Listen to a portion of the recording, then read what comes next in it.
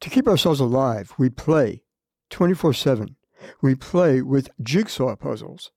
Our hormones, our digestive enzymes, our energy storage systems, all are made of molecules with very specific shapes, molecules that fit together. One such jigsaw puzzle piece that relates to our DNA is a protein called PCNA. Don't worry about the letters.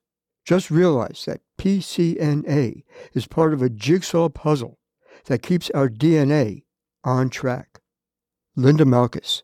PCNA interacts with about 200 other proteins inside of the cell. It's a hub, a nerve center.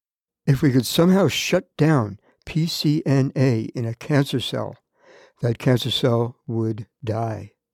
Problem is, cancer cells are human as the rest of our cells. Cancer PCNA looks just like normal PCNA, except for some modifications cancer cells make to their PCNA.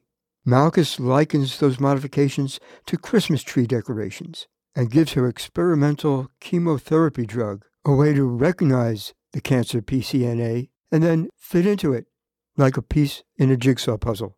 So we were able to target the decorations on the cancer cell Christmas tree. The chemotherapy does not recognize the normal cell decorations. The trees themselves look very much alike, but the decorations are different. Yes, exactly.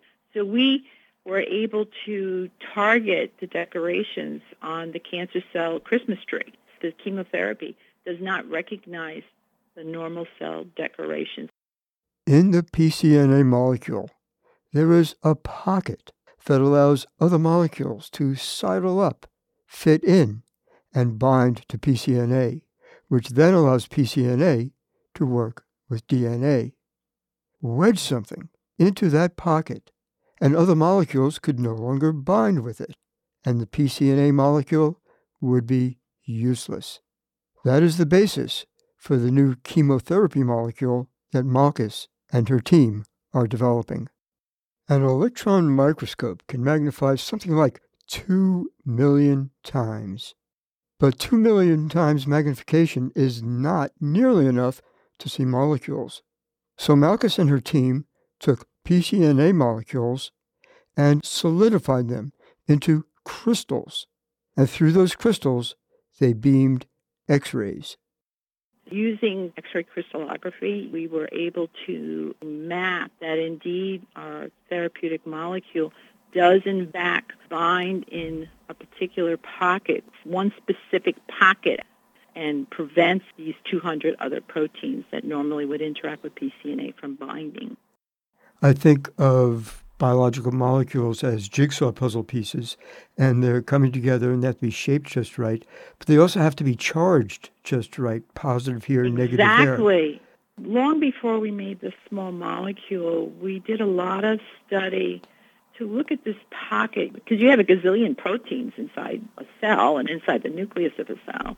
So here I'm trying to literally develop like this little thing that's going to only go to one particular pocket.